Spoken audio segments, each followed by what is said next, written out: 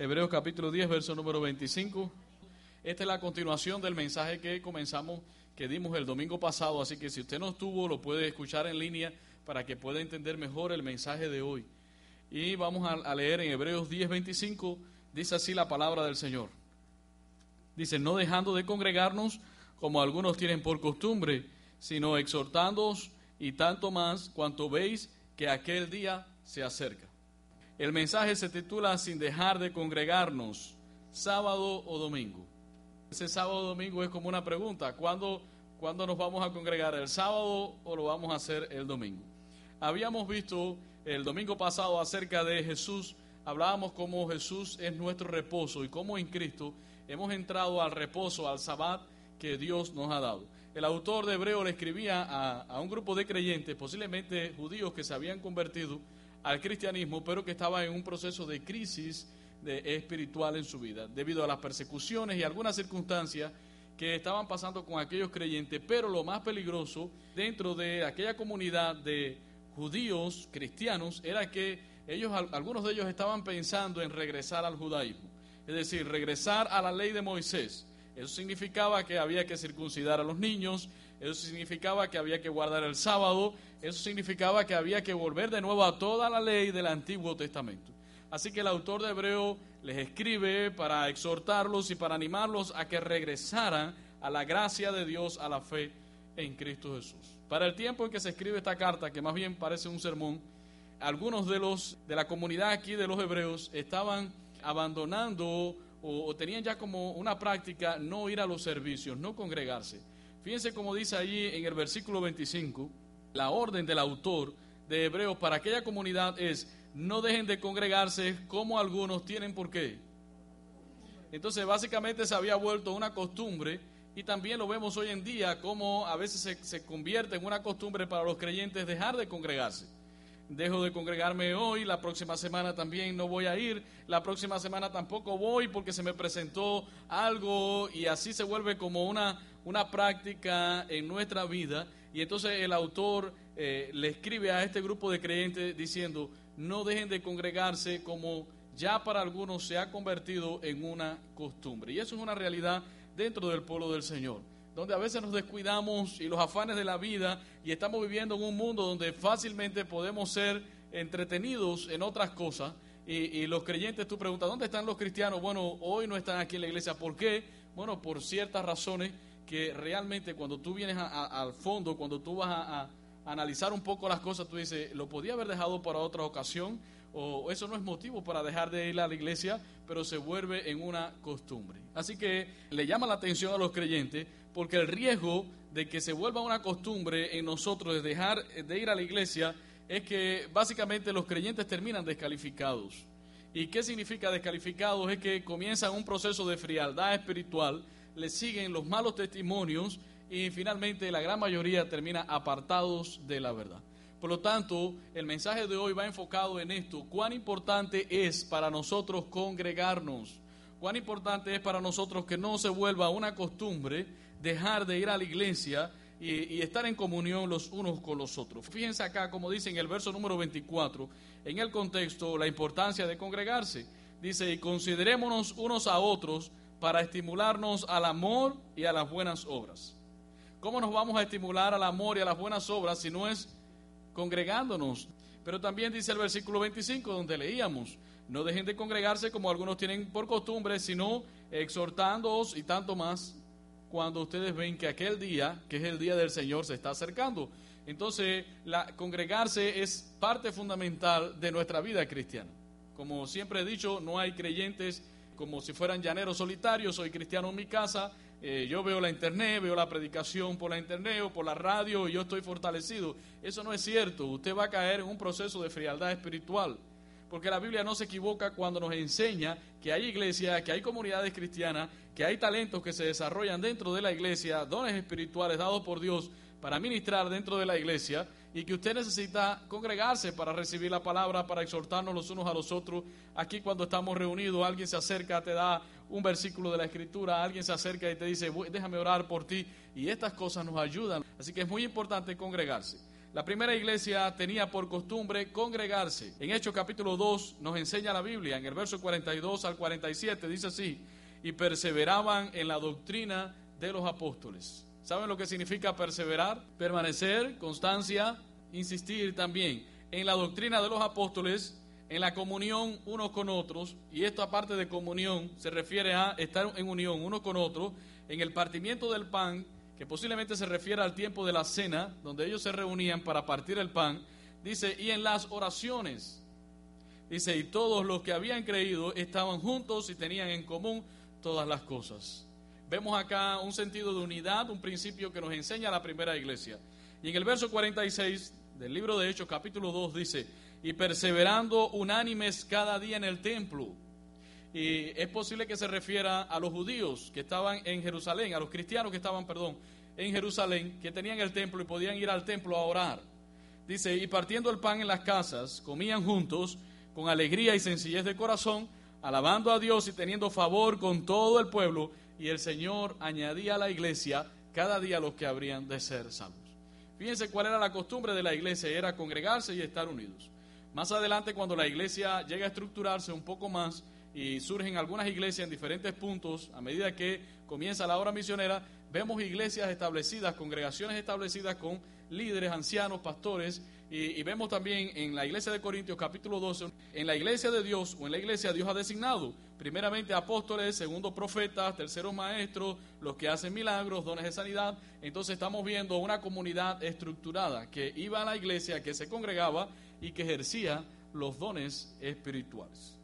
Más allá también de las cuatro paredes, porque sabemos que somos iglesia aquí, pero somos iglesia también fuera, y eso también lo sabemos. La pregunta es, ¿cuándo congregarnos? ¿El sábado o el domingo? Bueno, ya vimos el domingo pasado que los cristianos no están obligados a guardar el sabbat, que es aquel sábado establecido como día de reposo, pero con algunas leyes específicas para el pueblo de Israel, regulaciones específicas para el pueblo de Israel.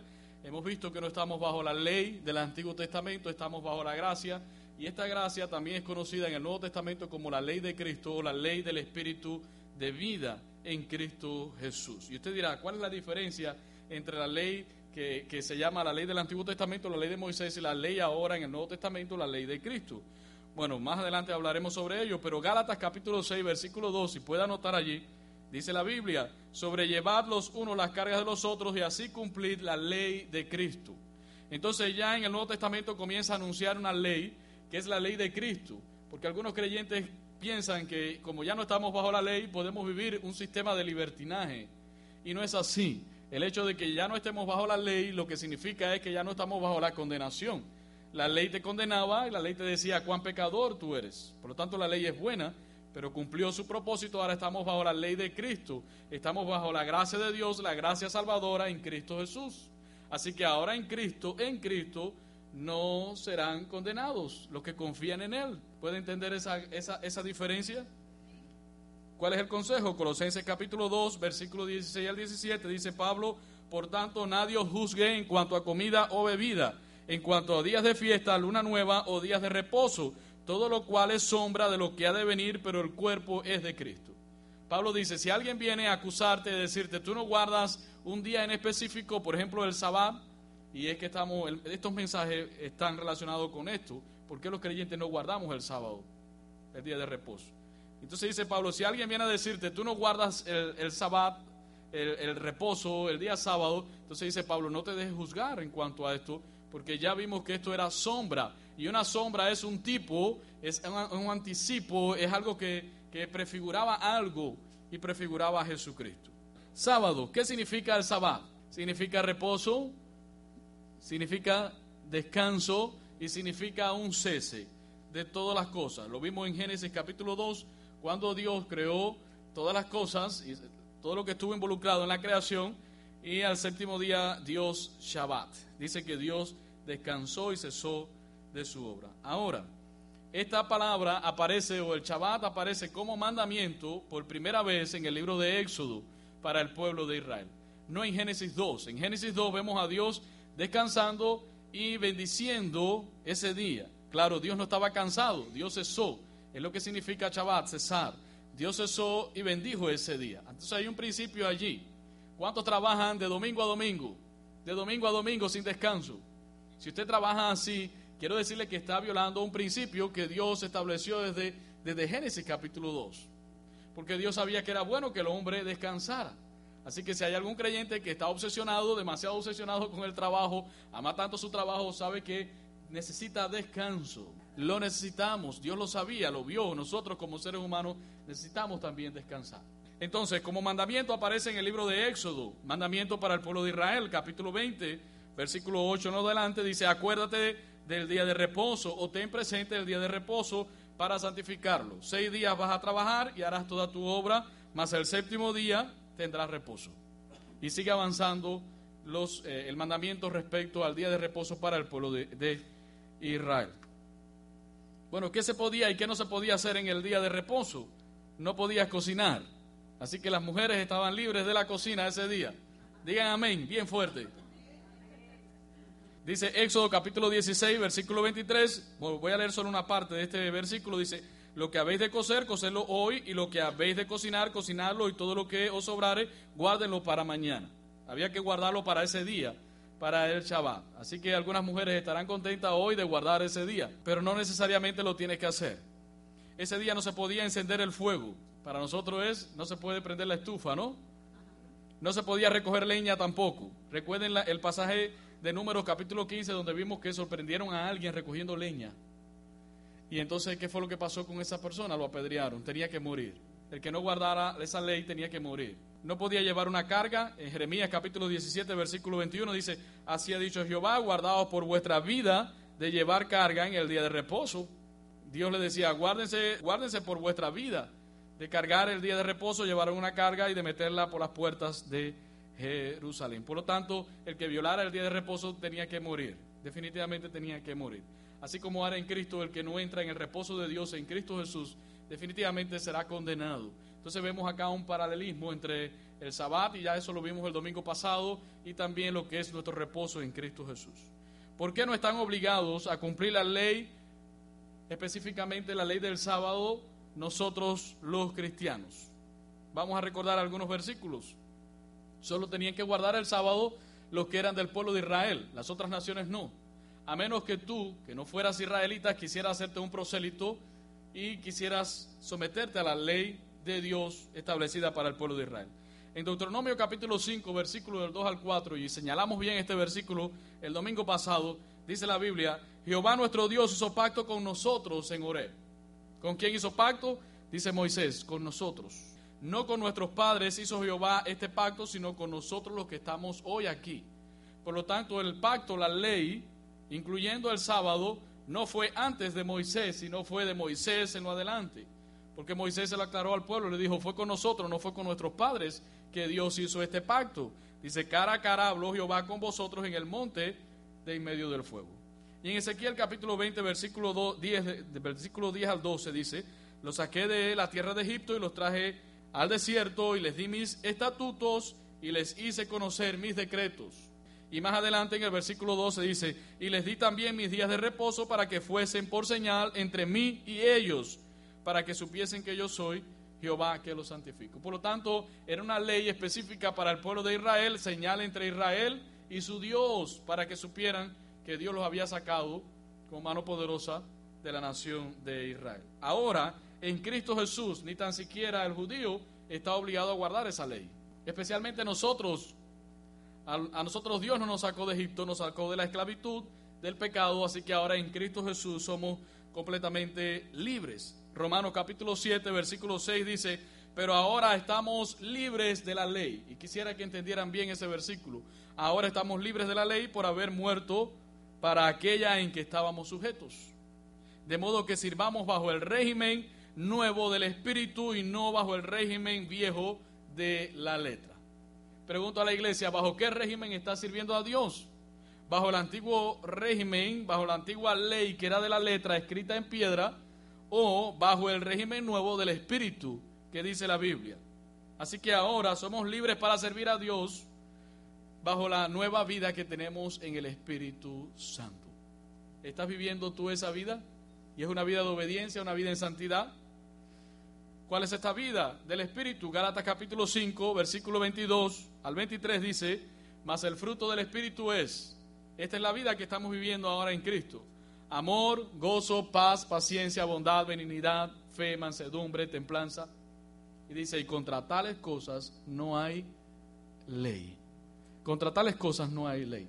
Por lo tanto, si tú has entrado al reposo de Dios en Cristo Jesús y tienes el Espíritu Santo, por supuesto, eres lleno del Espíritu Santo, estás siendo conducido, dirigido por el Espíritu de Dios, el Espíritu Santo está floreciendo en ti ese fruto, está produciendo ese fruto en ti, que es el amor, el gozo, la paz, la paciencia, la bondad, la benignidad, la fe, la mansedumbre. Es como si estuvieses cumpliendo toda la ley del Antiguo Testamento, pero ahora en la ley de Cristo, que es la ley del Espíritu. Romanos capítulo 10, versículo 4 dice, porque el fin de la ley es Cristo. ¿Cuál es el fin de la ley? Cristo, para justicia a todo aquel que cree. Por supuesto, si para ti el fin de la ley no es Cristo, es porque no has entrado a la fe que es en Cristo Jesús. Mira lo que dice la Biblia, porque el fin de la ley es Cristo para justicia a todo aquel que cree. Por eso algunos todavía siguen judaizando, porque no han entrado a la fe que es en Cristo Jesús. Así que entrando usted a la fe que es en Cristo Jesús, ahí hay un cierre de la ley para ti, para tú comenzar a vivir ahora en la gracia de Dios.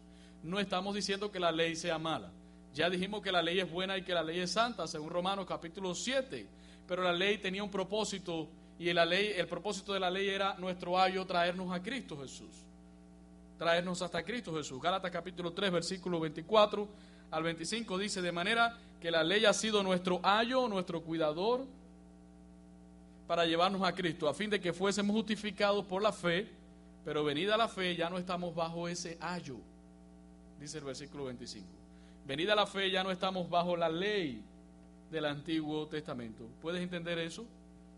Efesios capítulo 2, versículo 15 dice, aboliendo en su carne las enemistades, la ley de los mandamientos expresados en ordenanza, para crear en sí mismo de los dos un solo y nuevo hombre, haciendo la paz. Así que básicamente la Biblia nos aclara todo este tema. Si alguien te pregunta, ¿por qué no guardas el sábado?, ¿qué pudieras responderle? Estoy en la ley de Cristo, la ley de la fe, he entrado al reposo del Señor. Ya no vivo bajo la ley, sino que estoy viviendo ahora bajo la gracia de Dios. Estos mandamientos del Shabbat eran exclusivos para el pueblo de Israel, aun cuando este mandamiento estaba incluido dentro del listado de los 10 mandamientos, que era la ley moral de Dios. Pregunto a la iglesia, dígame un mandamiento de la ley moral de Dios, rápido, uno que no sea el Shabbat. Amarás a tu prójimo como a ti mismo. ¿Y otro más? A Dios. ¿Y otro más? No matarás. Entonces eso significa que como ya no estamos viviendo bajo la ley, no vamos a cumplir estas cosas. Algo de eso hablamos el domingo pasado, pero más adelante hablaremos sobre ello. Vamos a ver la ley del amor. Ya vimos algo de la ley de Moisés referente al Shabbat. Veamos entonces la ley del amor, que es la ley en Cristo Jesús, que es una ley superior. Recuerden que cuando Jesús decía, el Antiguo Testamento decía, no matarás, pero yo os digo, cualquiera que insulte a su hermano será culpable de juicio. La ley decía, no adulterarás, pero yo les digo, Jesús aclarando la ley.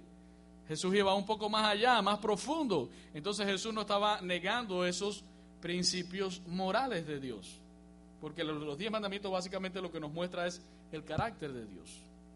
Entonces Jesús decía, el Antiguo Testamento te dice que adulterar es malo, pero ustedes creen que adulterar solamente es consumar el hecho. Yo les digo que desde el mismo momento que ustedes están mirando en el caso de los hombres, a una mujer y ya la están codiciando con sus ojos, hay adulterio ya en el corazón. Fíjense, por eso algunos creyentes se justifican para el libertinaje diciendo, ya no vivo bajo la ley, estoy bajo la gracia, puedo hacer lo que quiera. Bueno, ten cuidado, Jesús llevó la ley realmente al nivel donde tenía que llevarse, pero hablaremos sobre eso un poco más adelante. La ley de Cristo es superior, porque es la ley de fe, de gracia, la ley que nos justifica. Y quiero que anote este versículo, este pasaje, Romanos 13, versículo del 9 al 10, por favor anótelo, es muy importante. Romanos 13, verso del 9 al 10. Este es Pablo escribiéndole a la iglesia de Roma. Dice, porque no adulterarás, no matarás, no hurtarás, no dirás falso testimonio, no codiciarás y cualquier otro mandamiento, cualquier otro. Vamos a incluir ahí el Shabbat. Dice, en esta sentencia se resume, amarás a tu prójimo como a ti mismo. El amor no hace mal al prójimo, así que el cumplimiento de la ley es el amor. Dice Pablo, ¿quieren cumplir toda la ley? Bueno, amar a tu prójimo, cualquier otro mandamiento, no codiciarás, no matarás, todo eso se resume en amar a tu prójimo. Y creo que allí es donde debemos hacer énfasis. ¿Amas a tu prójimo? ¿Has perdonado a tu prójimo? ¿No deseas el mal de tu prójimo? ¿Te alegras con los que se alegran? ¿Lloras con los que lloran? Bueno, si amas a tu prójimo, dice Pablo, ha cumplido toda la ley. Y cualquier otro mandamiento, dice. Así que si quieres incluir ahí el Shabbat, lo puedes incluir. Si alguien te pregunta, ¿por qué no guardas el Shabbat? ¿Qué pudieras decirle?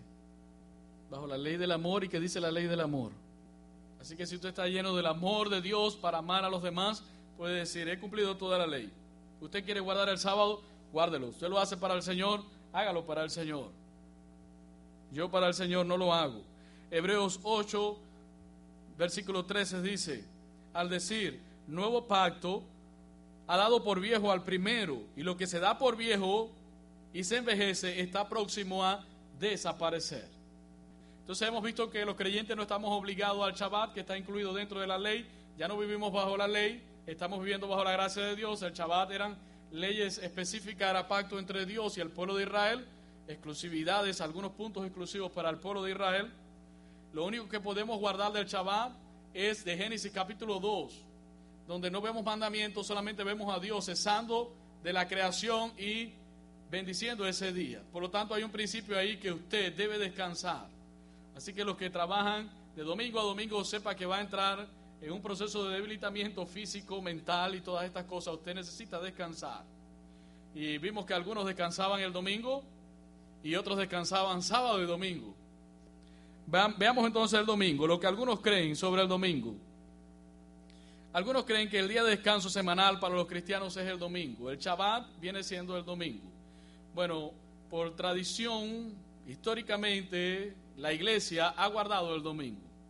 Un gran sector dentro de la iglesia ha guardado el domingo, pero no ha guardado el domingo según las leyes del Shabbat para el pueblo de Israel.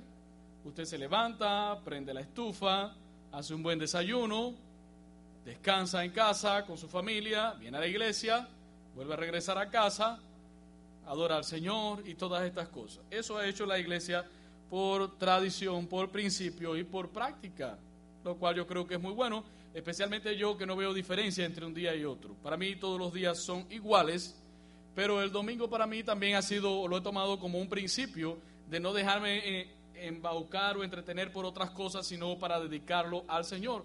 ¿Por qué? Porque el domingo es mi día libre. Bueno, era mi día libre, pero cuando yo no era pastor, simplemente serví en la iglesia, en otros ministerios, en mi trabajo secular, me daban el domingo, por lo tanto el domingo era mi día libre. Yo descansaba e iba a la iglesia, por lo tanto tomé como principio que ese día sería inviolable. Así apareciera lo que apareciera, sería inviolable, a menos que yo tuviese que estar en el hospital o cuidando a alguien en el hospital, algunas cosas que ustedes saben que pueden suceder. O saliste de la ciudad, estás de vacaciones, aún así estando de vacaciones tú buscas una iglesia donde ir ese domingo, no sé, tú haces tus arreglos. Por lo tanto, yo no veo diferencia entre un día y otro, pero como era el domingo, mi día libre, me lo daban en el trabajo como mi día libre, por lo tanto, eso era inviolable. A pesar de que yo en mi iglesia iba los martes, había servicio miércoles, jueves y había servicio sábados también de jóvenes. Pero todos esos días yo trabajaba, por lo tanto no era día de descanso. Eso lo hacía yo porque tenía deseos por el Señor, me gustaba congregarme y es lo que hacemos los creyentes. No es porque yo haya sido un creyente extraordinario, no, todos los creyentes que aman a Dios, si tienen oportunidad de ir a la iglesia martes, jueves o donde quiera que haya un servicio, allí van a estar. Allí van a estar. Pero el domingo era mi día libre, por lo tanto ese era inviolable. Yo podía llegar cansado el martes y decir, no puedo más, no voy a ir a la iglesia ese día. Ok, estaba cansado del trabajo, no podía más. Me quedaba en casa. Pero el domingo era inviolable para mí, así que lo hice un principio. La iglesia, desde tiempos muy antiguos, muy antiguos, así también lo ha tomado, pero la Biblia no da órdenes específicas en el Nuevo Testamento para guardar el domingo. Y esa es la verdad. Si queremos realmente predicar la Biblia como es, y si queremos ser sinceros con las Escrituras, no vamos a encontrar un solo mandamiento en la Biblia que nos diga que el creyente está obligado a guardar el domingo. Yo sé que algunos de ustedes están asustados y dicen, ay, pero ¿cómo que está hablando él? Bueno, Constantino, el emperador romano, Constantino I, recuerdan toda la historia de él, con el cristianismo, y él se hizo cristiano y hubo todo un sincretismo religioso en su época. Por lo tanto, él decretó el domingo como día de descanso y día también para cultos religiosos. Las leyes, la legislación civil y también eclesiástica regularon a partir de este emperador que debía haber un día de descanso para las personas. Y ese día de descanso lo iban a tomar también para adorar. Bueno, tal vez los romanos a sus dioses, los cristianos a su Dios. Por eso, si usted se encuentra con un adventista del séptimo día, le va a decir, los cristianos son ignorantes porque ellos no saben que ellos cambiaron, Constantino, que era un rey pagano, cambió el sábado para el domingo. Pero no es cierto. Si miramos a través de la historia, vemos, bueno, lo primero que dije, no hay mandamiento ni para el sábado ni para el domingo, pero vemos aún a los padres de la iglesia haciendo énfasis en que la iglesia había adoptado ahora el domingo para reunirse y celebrar la resurrección de Cristo Jesús. Y repito, no bajo las restricciones del Shabbat, que en el Shabbat, ¿sabe? No se podía cargar, no se podía cocinar, no se podía. Miren, Ignacio de Antioquía fue uno de los padres de la iglesia. No me gusta basar enseñanza sobre los padres de la iglesia, me gusta mejor la escritura, pero este tema es muy importante. Ignacio de Antioquía, recuerden la iglesia de Antioquía, y hemos hablado sobre el gran avivamiento que hubo en la iglesia de Antioquía y cómo Pablo salió a sus misiones de la iglesia de Antioquía. Bernabé fue a buscarlo a Tarso y lo llevó a Antioquía, y de ahí surgieron los viajes misioneros. Bueno, Ignacio de Antioquía era precisamente de allí, de esa área. Él vivió entre el siglo I y el siglo II, así que él fue contemporáneo con los apóstoles y con la primera iglesia, la iglesia del primer siglo. Se han encontrado algunas cartas interesantes. Y en una de sus cartas, miren lo que él dice. No estamos hablando de una persona que vivió 300 años después. Estamos hablando de una persona que murió a causa del Evangelio aproximadamente en los primeros años del siglo número 2. Entre 98 y 110 murió él a causa del Evangelio. Y él escribió en una de sus cartas, dice así: ahora bien, si los que se habían criado en el antiguo orden de las cosas, que eran los judíos, vinieron a la novedad de la esperanza, no guardando ya el sábado, sino viviendo según el domingo, día en que también amaneció nuestra vida por gracia del Señor y mérito de su muerte, misterios que algunos niegan, siendo así que por él recibimos la gracia de creer y por él sufrimos a fin de ser hallados discípulos de Jesucristo, nuestro solo Maestro. Fíjense cómo este hombre decía, aquellos que vinieron del antiguo pacto, ahora ya no guardando el sábado, sino el domingo, como el día en que amaneció nuestra vida, porque celebraban la resurrección. Sigue hablando Ignacio de Antioquía y él dice de esta manera: absurda cosa es llevar a Jesucristo entre vosotros y vivir judaicamente. Decía él, es absurdo vivir ahora en Cristo y querer también ser como los judíos, porque no fue el cristianismo el que creyó en el judaísmo, sino el judaísmo en el cristianismo, en el que se ha congregado toda lengua que cree en Dios. Esto es una porción de una de sus cartas. Así que fíjense cómo estas personas, desde el principio, la iglesia primitiva, vemos en ellos una tendencia a observar, mejor dicho, a reunirse el domingo. Podemos decir observar, pero no bajo las regulaciones del Shabbat, y a celebrar el día de la resurrección de Jesucristo, aunque no vemos mandamiento en la Escritura al respecto. Entonces, vamos entonces ahora a las Escrituras. Como curiosamente el Nuevo Testamento nos habla siempre en algunas ocasiones del primer día, y hace énfasis en el primer día. Así que nos llama la atención cómo ahora en el Nuevo Testamento ya el énfasis no es en el Shabbat, sino es en el primer día de la semana, que es el día domingo. Por ejemplo, ¿qué día resucitó Jesús? El primer día de la semana. No vamos a hablar de domingo, lunes, martes, el primer día de la semana. Por supuesto, el primer día del domingo. Mateo 28, versículo 1 dice: pasado el día de reposo, al amanecer del primer día de la semana, María Magdalena y la otra María vinieron a ver el sepulcro. Entonces ya vemos cómo la Biblia nos dice, comienza a introducir ahora el primer día de la semana. Jesús se aparece a sus discípulos, ¿qué día? El primer día de la semana, y la Biblia lo hace notar. Entonces esto es algo que nos llama la atención. Podía haber sido cualquier otro día, pero los escritores hacían notar el primer día de la semana.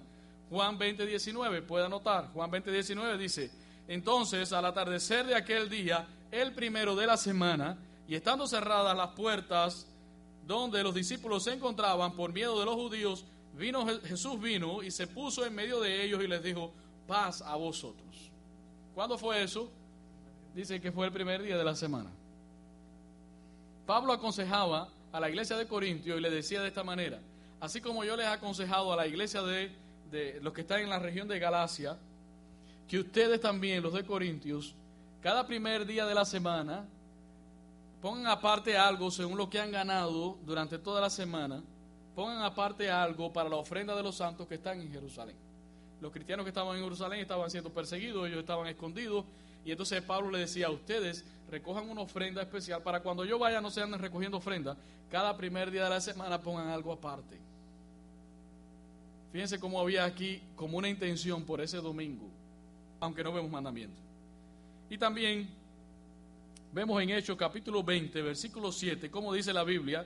Pablo estaba en Troas y dice: pero el primer día de la semana, reunidos los discípulos para partir el pan, Pablo les enseñaba, habiendo de salir al día siguiente, y alargó su discurso hasta la medianoche.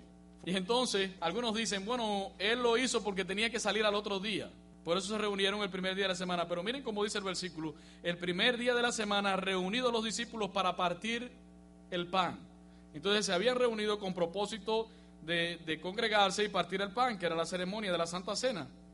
Por supuesto, Pablo tenía que salir el otro día y extendió un poco el discurso.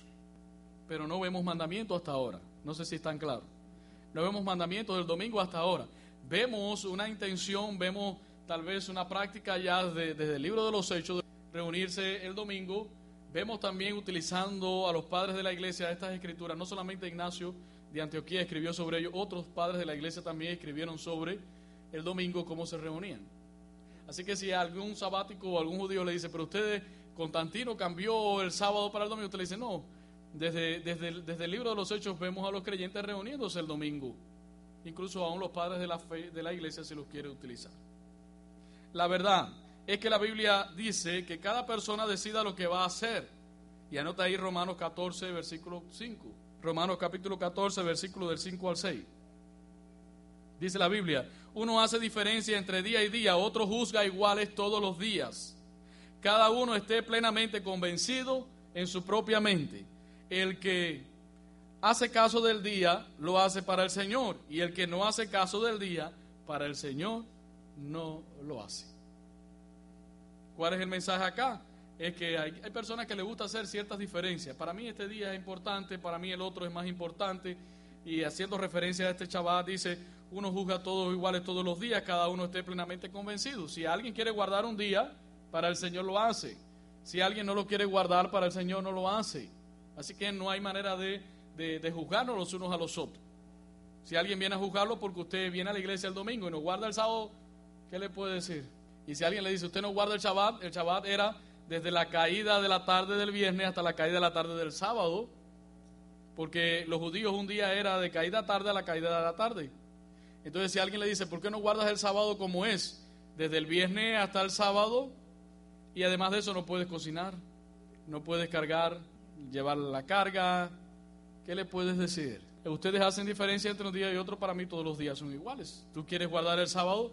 Para mí no tengo que guardar ese sábado. Estoy ahora bajo la ley de Dios, bajo la ley del amor, que dice: no codiciarás, no dirás falso testimonio, y todo el listado de la ley, que se resume en esto: amarás a tu prójimo.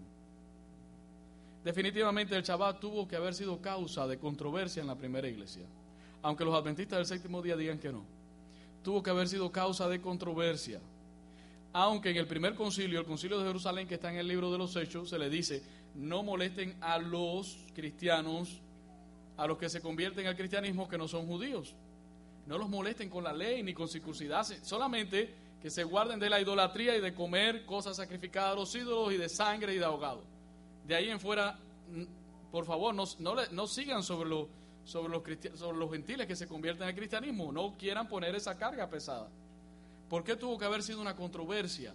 Porque de otra manera Pablo no lo hubiera dicho a los colosenses, el capítulo 2, versículo 16 al 17.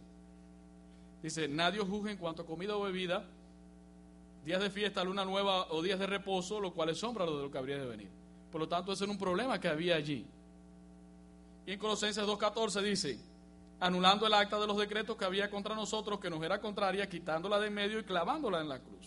Por lo tanto, el asunto de judaizar no es un problema de hoy en día, sino que era un problema desde un principio de la iglesia cristiana. Los judíos se metían en la iglesia y le decían, tienes que circuncidar a tu hijo, tienes que guardar el sábado, tienes que hacer tantas cosas. Y el problema más grave en cuanto a este tema se vio en la iglesia de los Gálatas.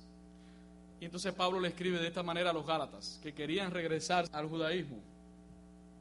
Gálatas capítulo 4, versículo de 9 al 11, anote por favor.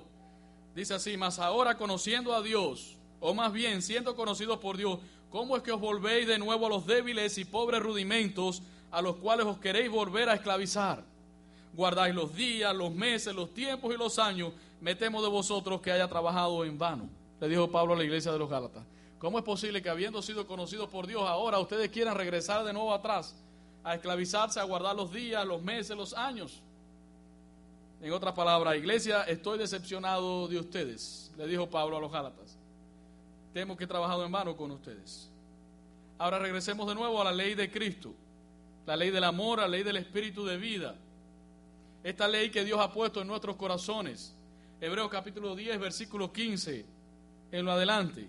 Dice la Biblia, citando a Jeremías, y nos atestigua lo mismo el Espíritu Santo, porque después de haber dicho, este es el pacto que haré con ellos, después de aquellos días, dice el Señor, pondré mis leyes en sus corazones y en sus mentes las escribiré, y nunca más me acordaré de sus pecados y transgresiones.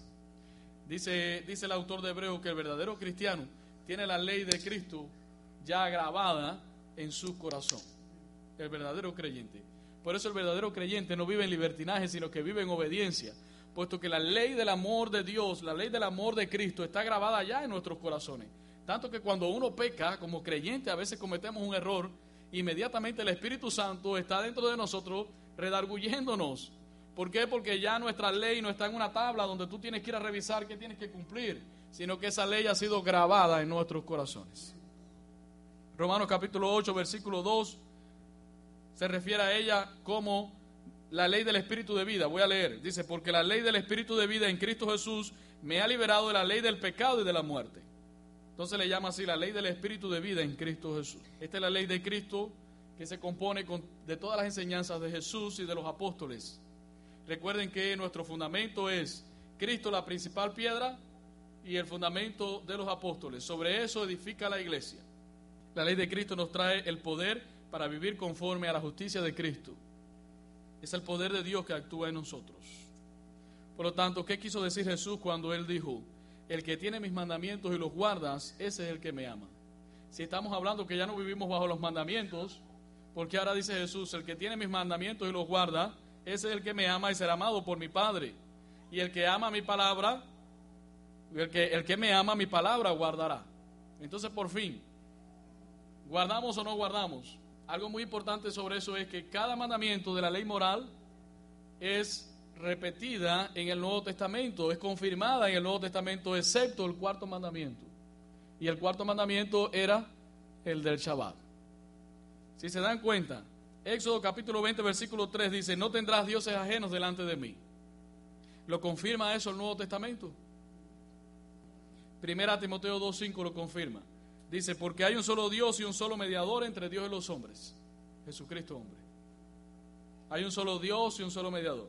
El segundo mandamiento que decía, Éxodo 20 del 4 al 5, dice, no te harás imagen ni ninguna semejanza de lo que está arriba en el cielo, ni abajo en la tierra, ni debajo de la tierra. ¿Lo confirma eso el Nuevo Testamento? Por supuesto. Hechos 17, versículos 29 y 30 dice, siendo pues linaje de Dios, no debemos pensar que la divinidad sea semejante a oro, plata o piedra o escultura de arte. Y sigue ahí hablando el versículo. Entonces lo confirma también el Nuevo Testamento. El tercer mandamiento en Éxodo 27 dice, no tomarás el nombre de Jehová tu Dios en vano, porque no dará por inocente Jehová al que tomare su nombre en vano. ¿Lo confirma el Nuevo Testamento? ¿Qué dice Santiago 5:12? Dice, pero sobre todo, hermanos míos, no juréis ni por el cielo, ni por la tierra, ni por ningún otro juramento, sino que vuestro sí sea sí, y vuestro no sea no. Vamos al cuarto mandamiento, el Shabbat. ¿Lo confirma el Nuevo Testamento? No lo vamos a encontrar en el Nuevo Testamento. No lo vamos a encontrar, realmente no lo vamos a encontrar en el Nuevo Testamento. Lo que vamos a encontrar en el Nuevo Testamento es amarás a tu prójimo como a ti mismo, y haciendo esto cumples toda la ley. Quinto mandamiento, Éxodo 20:12, dice, honra a tu padre y a tu madre para que tus días se alarguen en la tierra que Jehová tu Dios te da. ¿Lo confirma el Nuevo Testamento? Sí. Efesios 6:12 dice, honra a tu padre y a tu madre. Sexto mandamiento, no matarás. Lo confirma el Nuevo Testamento, Primera de Pedro 4:15. Así que ninguno de vosotros padezca como homicida o ladrón o malhechor. Séptimo mandamiento, Éxodo 20:14 dice, no cometerás adulterio. ¿Lo confirma el Nuevo Testamento? Por supuesto, Jesús lo confirmó y fue más allá. Pero también Santiago 2:11 dice, porque el que dijo no cometerás adulterio también ha dicho no matarás. Entonces lo confirma el Nuevo Testamento. Mandamiento número 8, no hurtarás. Lo confirma Efesios 4:28. El que hurtaba, no hurte más. Noveno mandamiento, no hablarás contra tu prójimo falso testimonio. Efesios 4:25 dice, por lo cual, desechando la mentira, hablad verdad cada uno con su prójimo, porque somos miembros los unos de los otros. Décimo mandamiento, Éxodo 20:17 dice, no codiciarás la casa de tu prójimo, ni la mujer de tu prójimo, ni su siervo, ni su criada, no codiciarás nada de tu prójimo. ¿Lo confirma el Nuevo Testamento? Sí, en Efesios 5:3. Pero fornicación y toda inmundicia o avaricia, ni aun se nombre entre vosotros como conviene a santos. También dice que es idolatría. El plan de Dios no fue quitar el Antiguo Testamento porque Él se hubiese equivocado con la antigua ley. La ley ya vimos que era buena y tenía su propósito, fue cumplida. Ahora estamos viviendo en una ley mejor, que es la ley de la gracia de Dios. El nuevo pacto quita el sistema de sacrificios que había y las figuras que prefiguraban a Cristo Jesús, y el culto también es quitado. Ahora el culto es, Dios anda buscando adoradores que le adoren no con un sacrificio de animal, sino que le adoren en espíritu y en verdad. Por lo tanto, esta ley de la gracia, del amor de Dios en Cristo Jesús, de la ley del Espíritu de Dios, es una ley superior, es una ley más profunda que nos ayuda a vivir más cerca del Señor. No podemos ser cristianos y a la misma vez ser judíos. No podemos estar en la ley del amor y esforzarnos por cumplir la ley del Antiguo Testamento, porque dice Gálatas 5:4, de Cristo os desligasteis, los que por la ley os justificáis, de la gracia habéis caído. Si tratas de justificarte por la ley del Antiguo Testamento, dice Pablo a los Gálatas, has caído de la gracia de Dios, porque ya no vives bajo la gracia, bajo la ley de Cristo Jesús que te justifica. Así que si hay algún cristiano que cree que no va a ser salvo si no cumple el Shabbat, quiero decirle que de la gracia ha caído y de la gracia de Cristo se ha desligado para entonces someterse de nuevo a la ley del Antiguo Testamento. Así que la pregunta es, bueno, quiero leer Hebreos 8, 6 al 7, puede anotarlo. Hebreos 8 del 6 al 7 dice, pero ahora tanto mejor ministerio el suyo cuanto es mediador de un mejor pacto. Hablando de Jesús, Cristo es mediador de un mejor pacto. Y ahí sigue avanzando en ese versículo, Hebreos 8 del 6 al 7. La pregunta es, entonces, ¿ya no debemos congregarnos? Si ya no vivimos bajo la ley y ya no tenemos que guardar el Shabbat, ¿ya no debemos congregarnos? ¿Pero qué día va a ser? ¿Por fin el sábado o el domingo? Y si el primer día de la semana, que es domingo, a usted tiene que trabajar, usted le dan libre el martes, ¿qué va a hacer? Se va a congregar ese día martes. Usted va a descansar y va a congregarse ese día martes. Aquí hay culto de oración el martes. Si descansa el jueves, ¿qué va a hacer? Descansar. Y venga a la iglesia el jueves. El principio de descanso aún continúa, pero no como las ordenanzas para el pueblo de Israel, sino como Génesis capítulo 2, que Dios cesó y bendijo ese día. Como decía hace un rato, si usted no descansa y está trabajando, semana tras semana, usted está violando un principio que Dios lo vio como bueno. Usted necesita un día de descanso, de estar en casa con su familia, reposar. ¿Está escuchando, iglesia?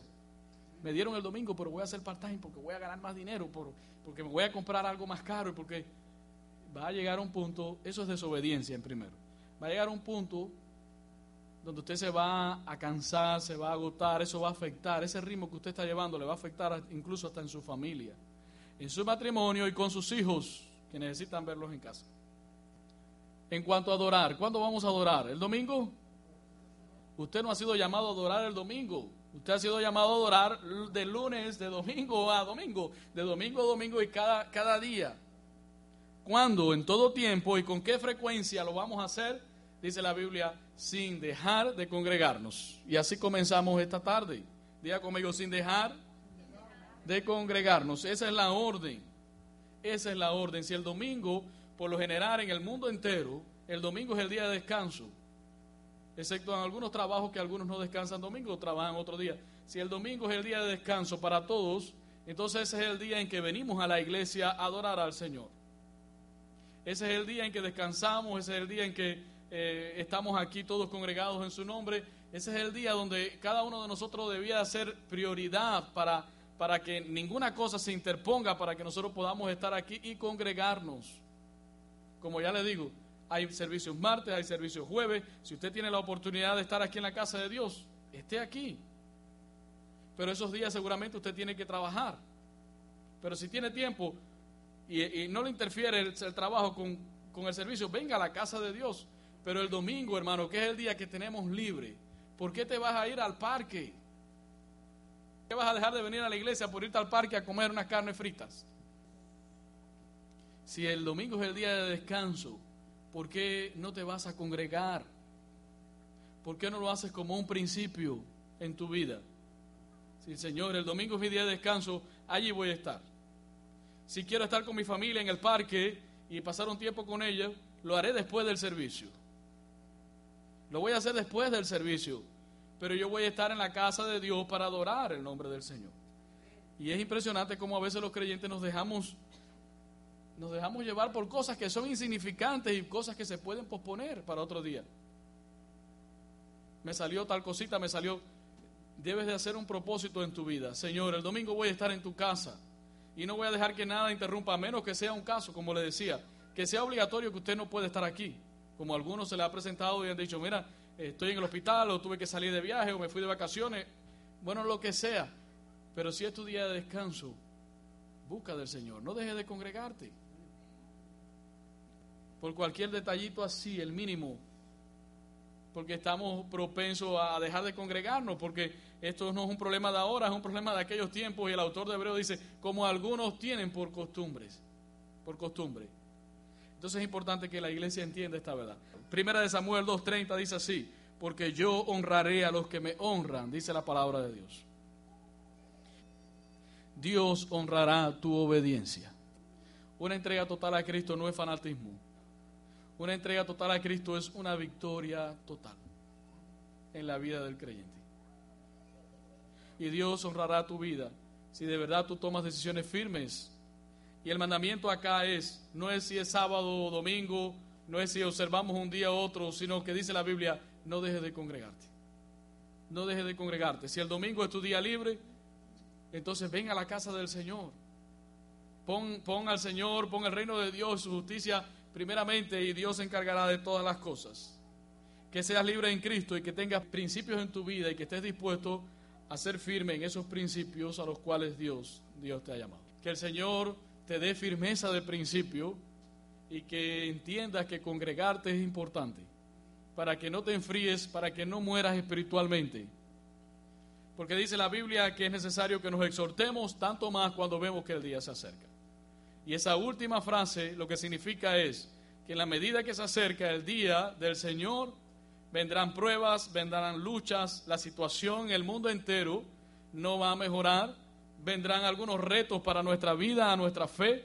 Por lo tanto, si ves que el día del Señor se acerca, entonces es necesario que no dejes de congregarte, para que nos exhortemos, para que nos animemos y para que en el nombre del Señor nos ayudemos a crecer y a edificar a edificarnos como cuerpo del Señor.